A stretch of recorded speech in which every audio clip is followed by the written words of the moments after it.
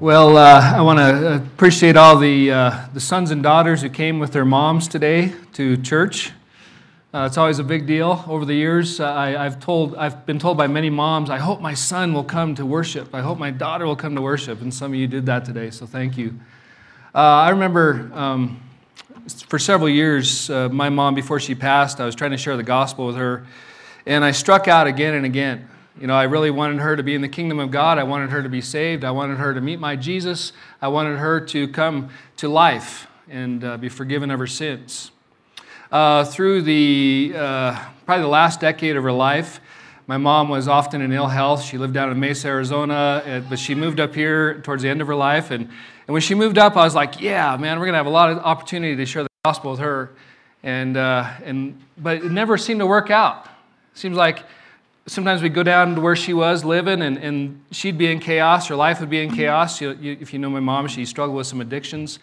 And it just never seemed to work out. And then we started having kids, and we'd take our kids, and when our kids would be sick, or there's always something to get in the way, of sharing the gospel.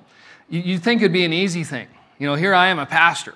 Here I am, supposed to be on top of everything gospel-wise. And I struggled with sharing the gospel with my mom. And I would get tongue-tied or always struggle with whatever, her situation or our situation, or, the car would break down or whatever. There's always some hindrance to the gospel. I wanted to be faithful to share the gospel with my mom. And I just couldn't do it. Finally, at one point, I gave her a book. Here you go. And through that book, she received Jesus as her Lord and Savior.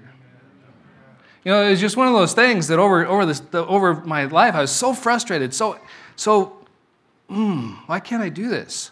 And maybe you've been there too. Maybe you are looking for the right circumstance to share with your parents or your children how to be saved. Maybe the gospel is something that you just struggle to get out and find a way to talk about it. You think there would be perfect circumstances that come along, but very rarely do they ever happen.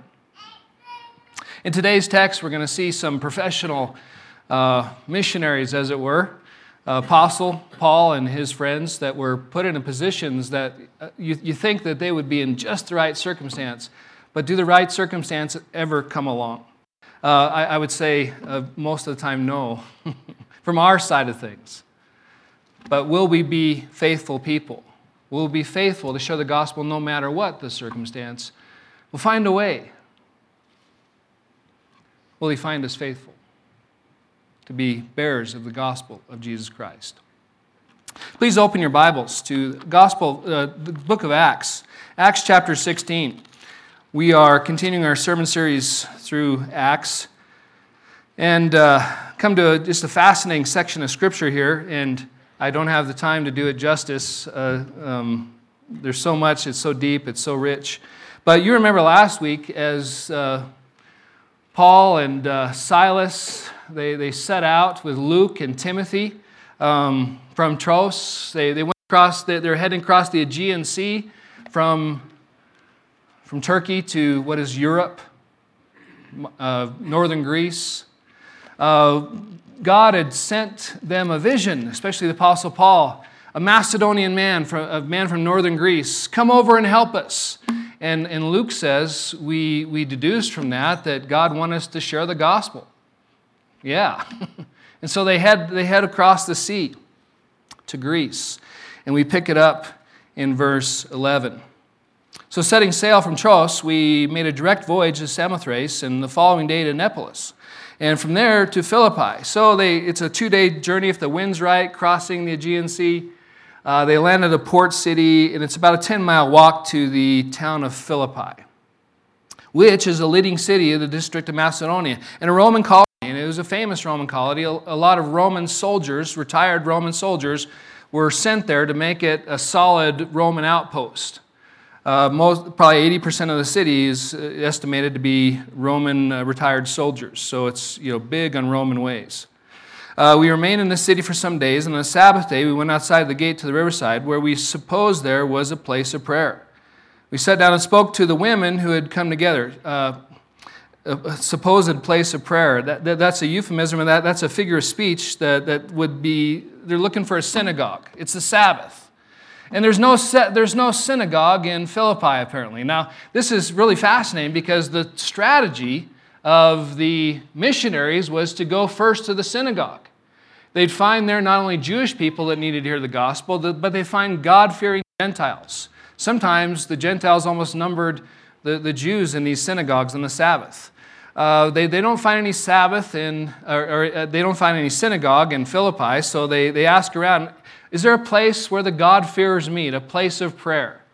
It's probably meant to be a location where the Jewish folks would gather. You need 10 guys to have an official synagogue service, but they didn't have one. So anyway, they go out of the city by the river to speak to some women who had come together. Verse 14, one who heard us was named Lydia from the city of Thyatira, a seller of purple goods, like purple cloth. Thyatira was a famous place where purple dyes were made and all their textiles were purple. So she came to Philippi as an entrepreneur, as a businesswoman, she was a worshiper of God, meaning she was a God-fearer. She attended the Jewish services when she could. She had a fear of God, even though she wasn't a proselyte to Judaism. She wasn't a convert to Judaism. But she believed in God. So we met with her. The Lord opened her heart to pay attention to what was said by Paul. And after she was baptized, her household as well, she urged us, saying, if you judge me to be faithful to the Lord, come to my house and stay. So she prevailed upon us. You would think that the vision from God about come over to Macedonia, you think that everything would go smooth. You think it would be just, man, they'd be lining up to hear the gospel, but they get in the city and they can't find a place to preach. They can't find a place to go that they normally went. They were in their rhythm. Maybe you have a way of sharing the gospel. Maybe you don't. Maybe you do. You have a certain way of going about it. Well, the apple cart was upturned, so to speak. They couldn't go where they wanted to, so they had to find a place to go. And they go out by the river, and they find these women, and they start sharing with these women. And Luke and Timothy and Silas and Paul, they're used to seeing a lot of things happen. They're used to seeing a lot of action, and maybe they're let down by this circumstance. Where's the crowds? Where's the energy in the room? Where's all the excitement? But they go out to this place of prayer. A small group of women gather to worship the Lord as they know how. And they share the gospel of Jesus Christ with these women. Now, the gospel is something that we're all responsible to respond to. As we hear the gospel, if you're here today and you're not a believer in Jesus Christ, when the gospel goes out, it's your response to repent and believe the gospel of Jesus Christ. But on the other side, we see the sovereignty of God. God opened her heart to believe the words of the missionaries. The heart back in the day was thought of as the place where people made their decisions. In their worldview, was the heart was the operating center of your life. If your heart was touched, if your heart was changed, you went that direction or that direction. So basically, in our terminology, God opened her mind to understand the gospel, to hear the gospel, to make sense of the gospel, to believe the gospel. And she did. The gospel found someone who heard and believed. The gospel is the power of God for the salvation of everyone who believes. The gospel is not bound by circumstances. The gospel is not bound by the right time, the right place. The gospel can change anybody's life, any place, even in this place, when it's heard. How convenient, there's a river right there.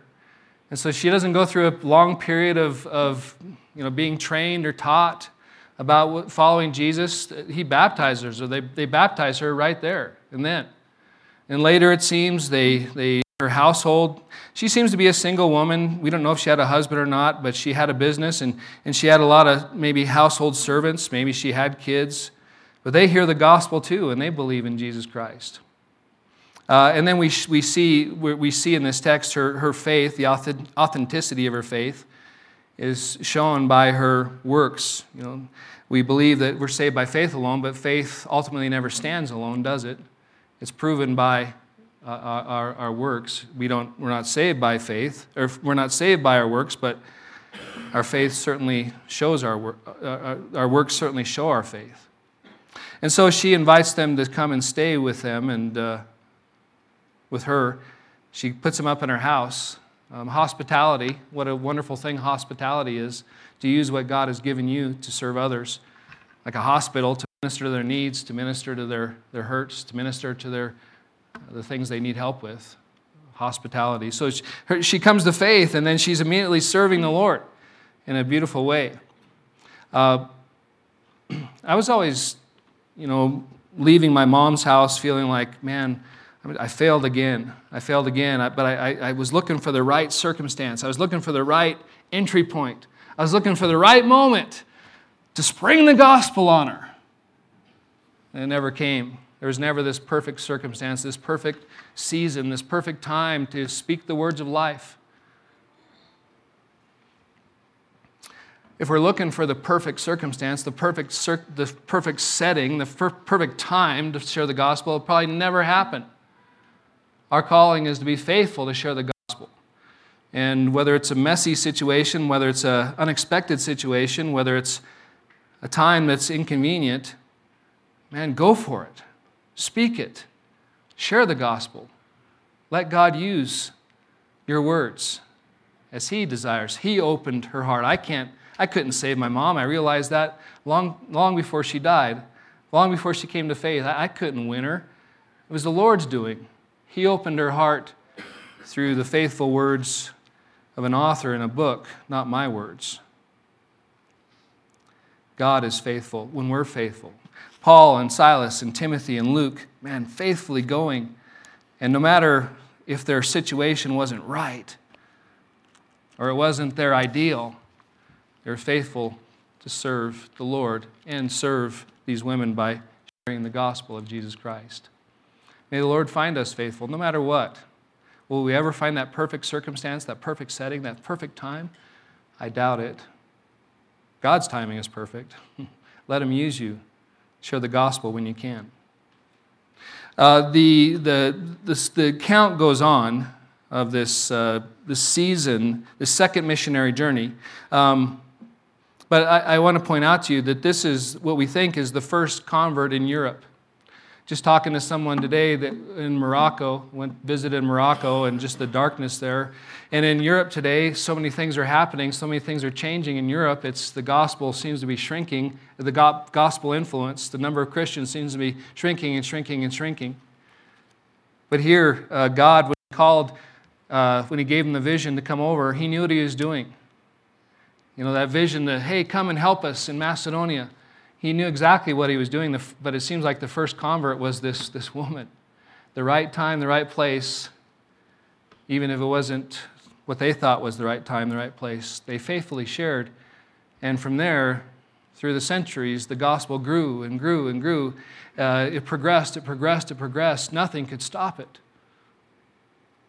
When Christians faithfully share, amazing things happen. Lives are changed. Lives are saved. If you continue on with me in verse 16, this is meant to be like over the course of several days maybe or several weeks. As we were going to the place of prayer, so they got it, okay, let's start going back there again and again and again. We were met by a slave girl who had the spirit of divination and brought her owners much gain by fortune-telling. In other words, she was clairvoyant. She could look into the future. She had a demon, and she was used, maybe prostituted by her owners as a way of them making money. Yeah, our girl, she can tell your future. And throughout history, in different places, different times, people have always looked for ways to figure out the future, to divine the future, to discover how to go, which way to go, when to go, et cetera, et cetera. And so you can imagine if someone gets a reputation of knowing the future, how much someone would pay for that knowledge, even if it's demonic. She followed Paul and us, crying out, "These men are the servants of the Most High God, who proclaims to you the way of salvation." And this she kept doing for many days. Paul, having become greatly annoyed, turned and said to the Spirit, I command you in the name of Jesus Christ to come out of her. And it came out that very hour. I'll pause there again. So they're in this strange, they're in Greece, you know. We think Luke, maybe this might be his town. This is why he met them in Troas. Maybe he knows about the town, but the other guys are outsiders to a degree. The local religion, the local ways, they're maybe getting used to it. Maybe they had come across it in other places in the Greek-speaking world, but here they meet this who knows how old she is. It says a servant girl, a slave girl. Maybe she was very young, but it seems like it's an attack of Satan in a strange way.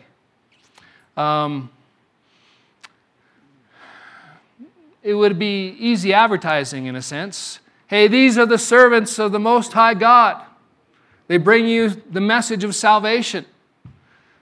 Every day this girl is walking behind them or going before them announcing, and unfortunately everybody else in the town knows where the power comes from. They know there's a spirit there, not of God, but some other spirit.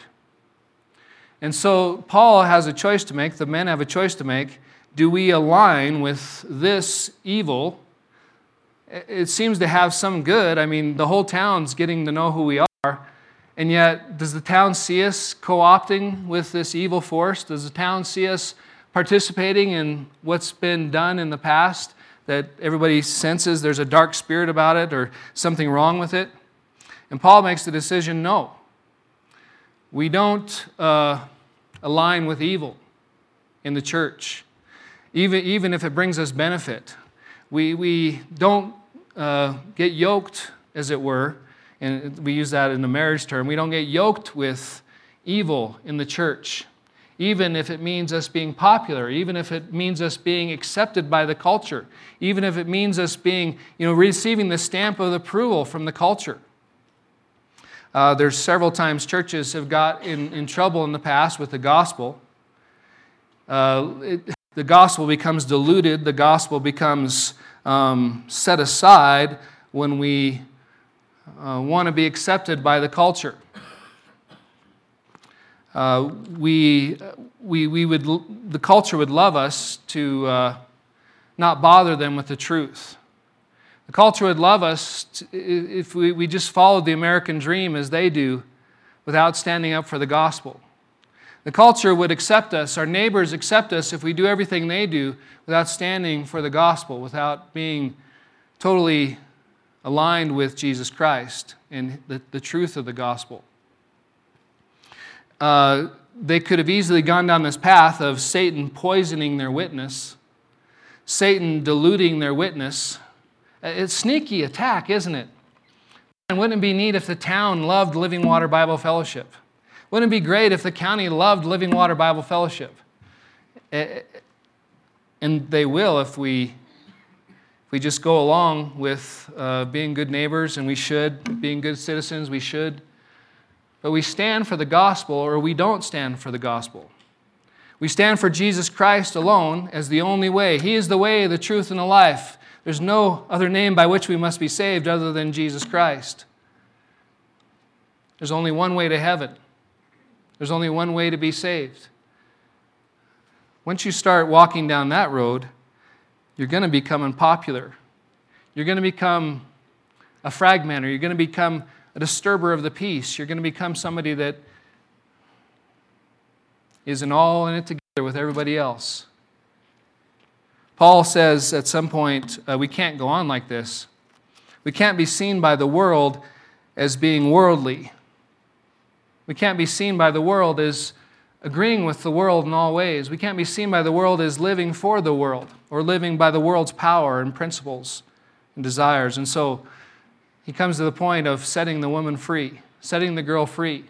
In the name of Jesus Christ, come out. The same thing happened to Jesus, remember? All the times where he would meet demons and they would say, hey, we know who you are, you're the Son of God. And he'd say, quiet, come out. He was never willing to be used, be deceived by the devil in order to get a little bit ahead. He always wanted the gospel to stand alone. And it's the same for Paul and Silas and Luke and Timothy. We're not told about the girl after this. I think Luke wants us to assume that being set free by the gospel because they preach the gospel, she is now a believer. You know, we have Lydia being set free, and now we have this girl being set free by the gospel, by the truth. He doesn't come out and say it, so we hope so. But look what happens in the next section. But when her owners saw that their hope of gain was gone, they seized Paul and Silas and dragged them into the marketplace before the rulers. When they had brought them to the magistrates, they said, "These men are Jews. They're disturbing our city.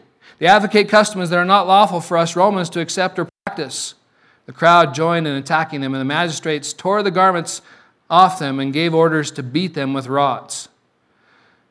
And they had inflicted many blows upon them. They threw them into the prison, ordering that the jail be kept safely.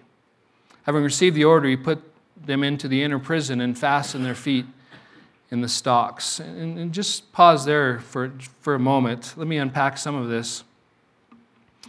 In a perfect setting, in a perfect world, we'd find sharing the gospel very easy. In the previous section, Satan comes willy-nilly, comes kind of snake-like.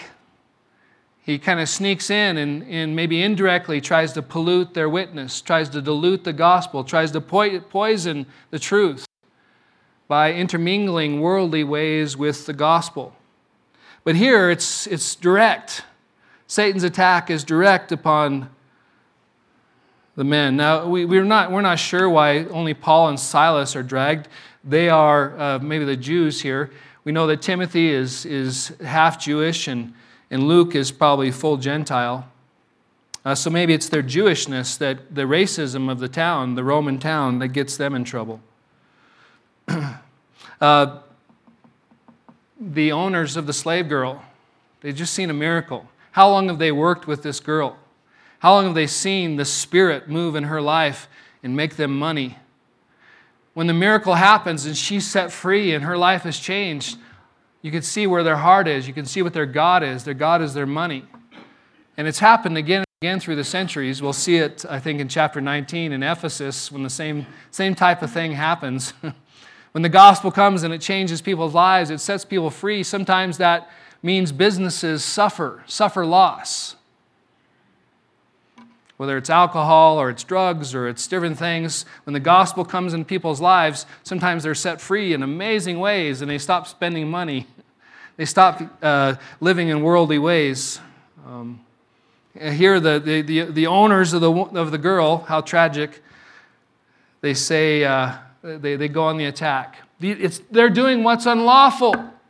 It was unlawful to proselyte Roman citizens. You could be any religion you wanted into the Roman Empire, but you couldn't try to get the Roman citizens to pull away from their Roman gods. That was certainly unlawful, especially in a place like Philippi. But they describe them as disturbers of the peace. Man, they're trying to advocate customs that are not our customs. We're Romans, not Jews. The racism is present there. We're Romans. How dare they? Why don't you magistrates, you praetors, do something? There's usually two magistrates in a Roman town. And the crowd gets behind it, and they...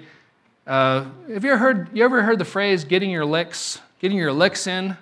Like usually when you get beaten, got to get your licks in when you're going against somebody. Well, the lictors were it comes from this section. The lictors, they were assistants to the magistrates, and they would actually carry rods for flogging. And non-Roman citizens, they were often beaten before the trial to get evidence, right? And so the lictors could get their licks in, and they did with these guys without a trial. The understanding here is that there's going to be a trial at some point, and they were trying to bring forth evidence by beating them until they confessed. Well, they didn't have anything to confess here, so they end up going to jail. Now, think about the circumstances here. Here's Paul and Silas, and Luke and Timothy are on the outside watching, but they went there to share the gospel. They went there under the command of God. They went there faithfully and obediently as they were told to go. Don't go to Bithynia, don't go to Mysia, go to Macedonia. So they go to Macedonia, and you think that everything would open up just right and everything would just go just peachy. It'd be smooth sailing all the way. And yet they're put in stocks. And I don't know what the stocks were. Usually we think of stocks as some wooden implement with holes for your feet and maybe holes for your arm and maybe a hole for your head. They're bloodied and they're bruised. The contusions on their body, the lacerations on their back, they're not cleaned up. They're just put in there in the stocks. In the name of Jesus Christ, you think it would be easier. You think it'd be just smooth. It'd go just fine if God sent you there, and yet God sent them there and they're still suffering. It's rather an amazing moment. The whole town seems against them. The whole town seems to be their enemy. And why are they put into prison? You don't usually get put in prison unless something serious is going to happen. Are they thinking they're going to be put to death the next day? Possibly. It's not something that's just going to blow over. You just can't pay a fine and walk out of there. So it's a troublesome moment. Where are you, God? Why are you allowing this to happen? We can be faithful with the gospel, and we should be faithful with the gospel. That doesn't mean that suffering won't come. It doesn't mean that tribulation and hardship won't come. The gospel, are we going to be faithful with the gospel or not? Are we going to be faithful with the gospel just in good circumstances, just when it's easy? Are we going to be faithful in the gospel in difficult circumstances when we could lose everything? I think Luke puts this section together to show this lineup of difficulty in sharing the good news. It didn't go as planned even when they entered Philippi. Then Satan comes, and then Satan really comes, and they're in trouble. God wants us to be faithful with the gospel no matter what. No matter what circumstances, no matter what situation. Good times or bad, whether it's making sense or not, that this is the time or not. Verse 25. About midnight, Paul and Silas were praying and singing hymns to God. And the prisoners were listening to them. Isn't that great? You'd think that Paul and Silas would be throwing a pity party. Woe is us. Woe is us. Look at us. We came in the name of Jesus, and here we are suffering. And yet, it seems like they realize they have a captive audience. And they witness to the prisoners while they have the prisoners present. It's not about them. They faithfully praise God. They obediently praise God. They pray out loud, glorifying God and honoring God. And suddenly there was a great earthquake, so that the foundation of the prison was shaken. And immediately all the doors were open, and everyone's bonds were unfastened. When the jailer woke and saw that the prison doors were open, he drew his sword and was about to kill himself, supposing that the prisoners had escaped. If you lose your prisoners as a guard, you die in that culture, in that society. So he says, why don't I cut to the chase? Maybe I can save my family. Maybe they won't kill them. Maybe I'll just take my own life and be done with it, and they can move on. But Paul cried with a loud voice, don't harm yourself. We're all here.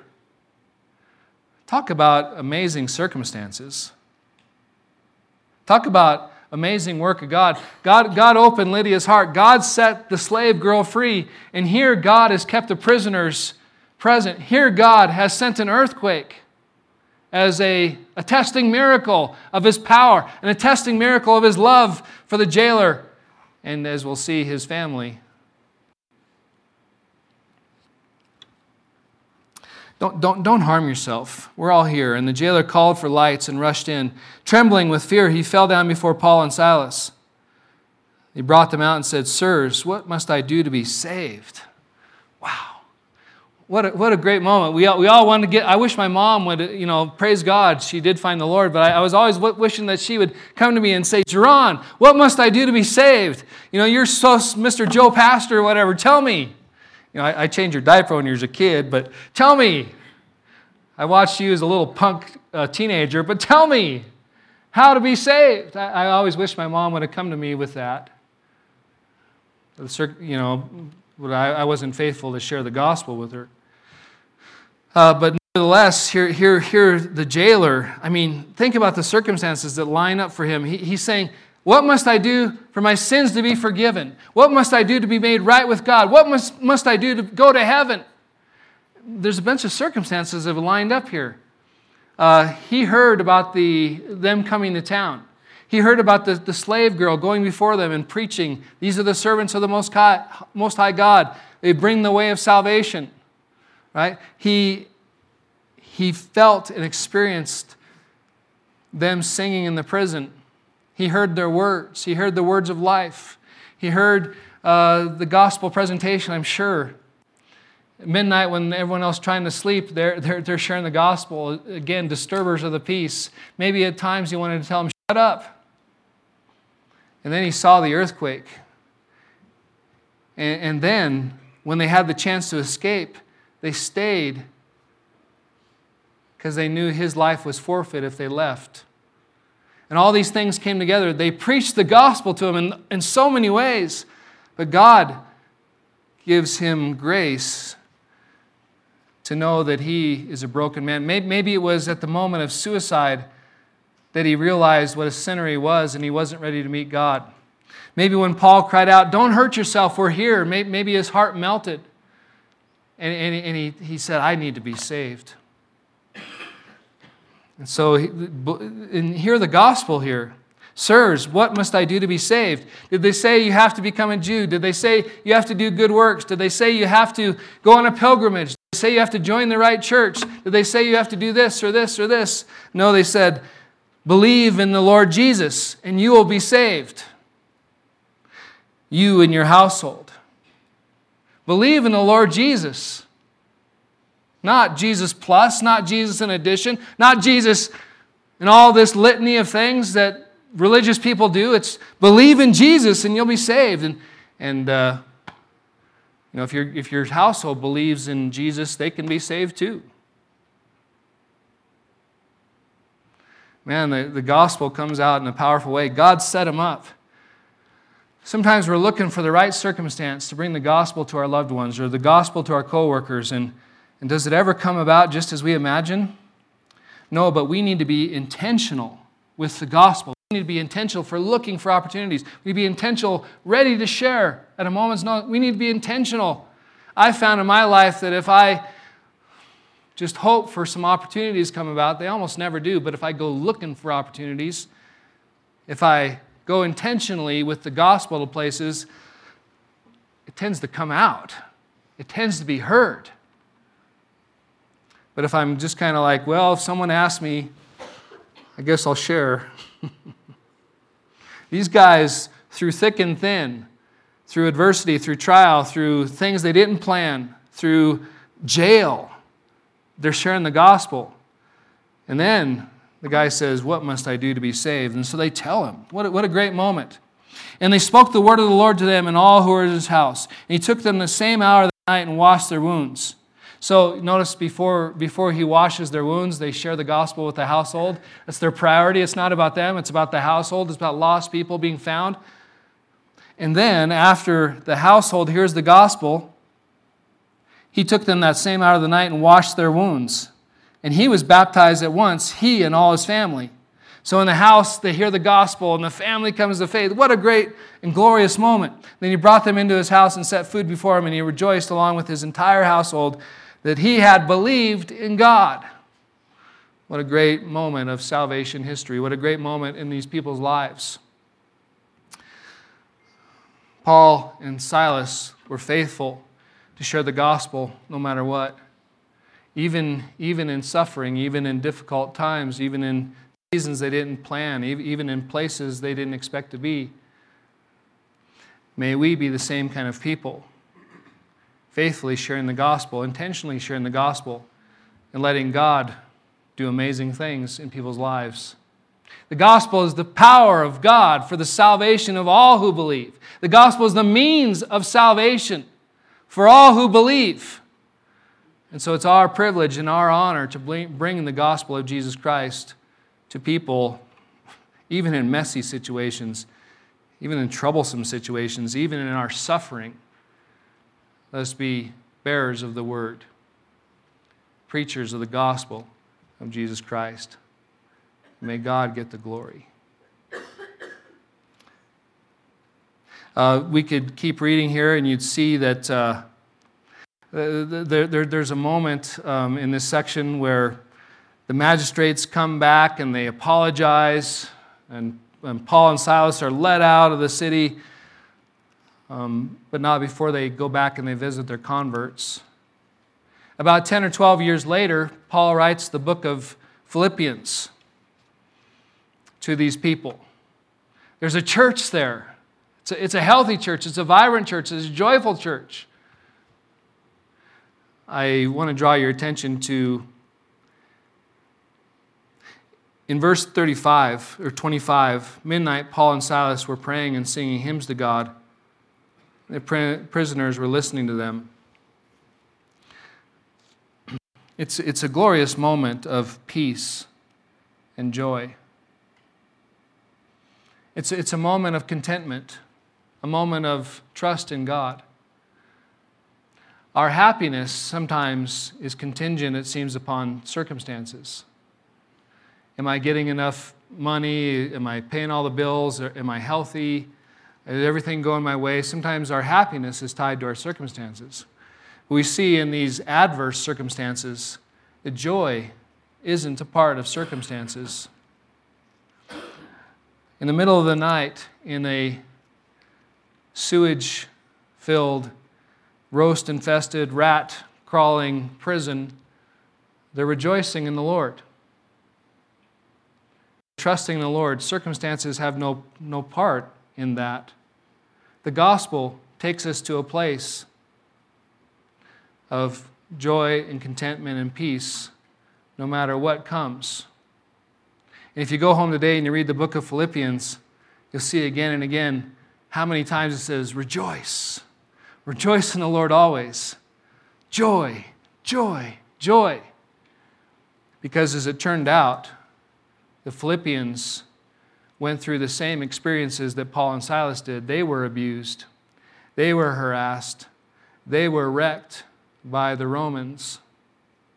And yet they held on to the gospel joyfully and thankfully. And they stood as one man for the truth.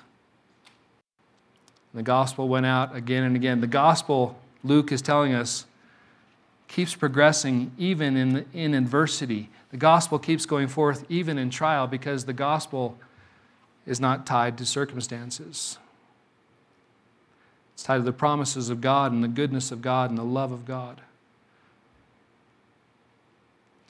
May we be faithful to bear witness to the gospel, and may lots and lots of our family members and our friends and our community come to faith in Jesus Christ.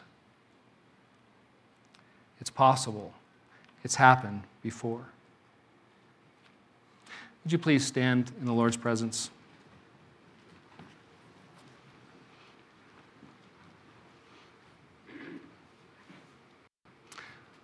Lord God Almighty, thank you for letting us come and be with you today. Thank you, Jesus, for receiving us into your presence. Thank you for letting us sing songs. Thank you for letting us offer to you. Thank you for letting us pray and be in your presence. Lord God Almighty, we thank you for the task of the church. We thank you for the mission of the church. We thank you for the gospel, the message from heaven that comes to men and women around the world, the message of heaven we've been entrusted with. We thank you for your desire to save, that you made a way for people to be saved, that you made a way for people through the gospel to be reconciled to you, to be brought into community with you, to be justified, to be forgiven of their sins. We praise you for that, Lord. Lord, we ask as we've come together with you today, and we worshiped you today, we ask that you would send us out, Lord, on that mission again. Lord, but you'd give us a new perspective on it. Lord, we're always, it seems like we're always looking for the right time, the right place, the right location. And yet the gospel never gets spoken. The gospel never gets shared. God, give us the grace and the power and the desire to share the gospel no matter what the circumstances, no matter what the season, no matter what the time. And may you, Lord, will you open hearts and may you open minds. May you open people's lives to you. May they repent and believe. May heaven be filled with many of our loved ones and friends and neighbors as they turn to you and be saved. Give us that grace, Lord. Give us that power. Give us that desire. And may you get all the glory. May you get all the praise. May you get all the honor. May you be worshiped, Lord, by an ever-expanding, ever-growing church forevermore. We love you, Lord. Thank you for being with us today. In Jesus' name we pray. Amen. Go in the power and the peace and the strength of the Lord Jesus Christ.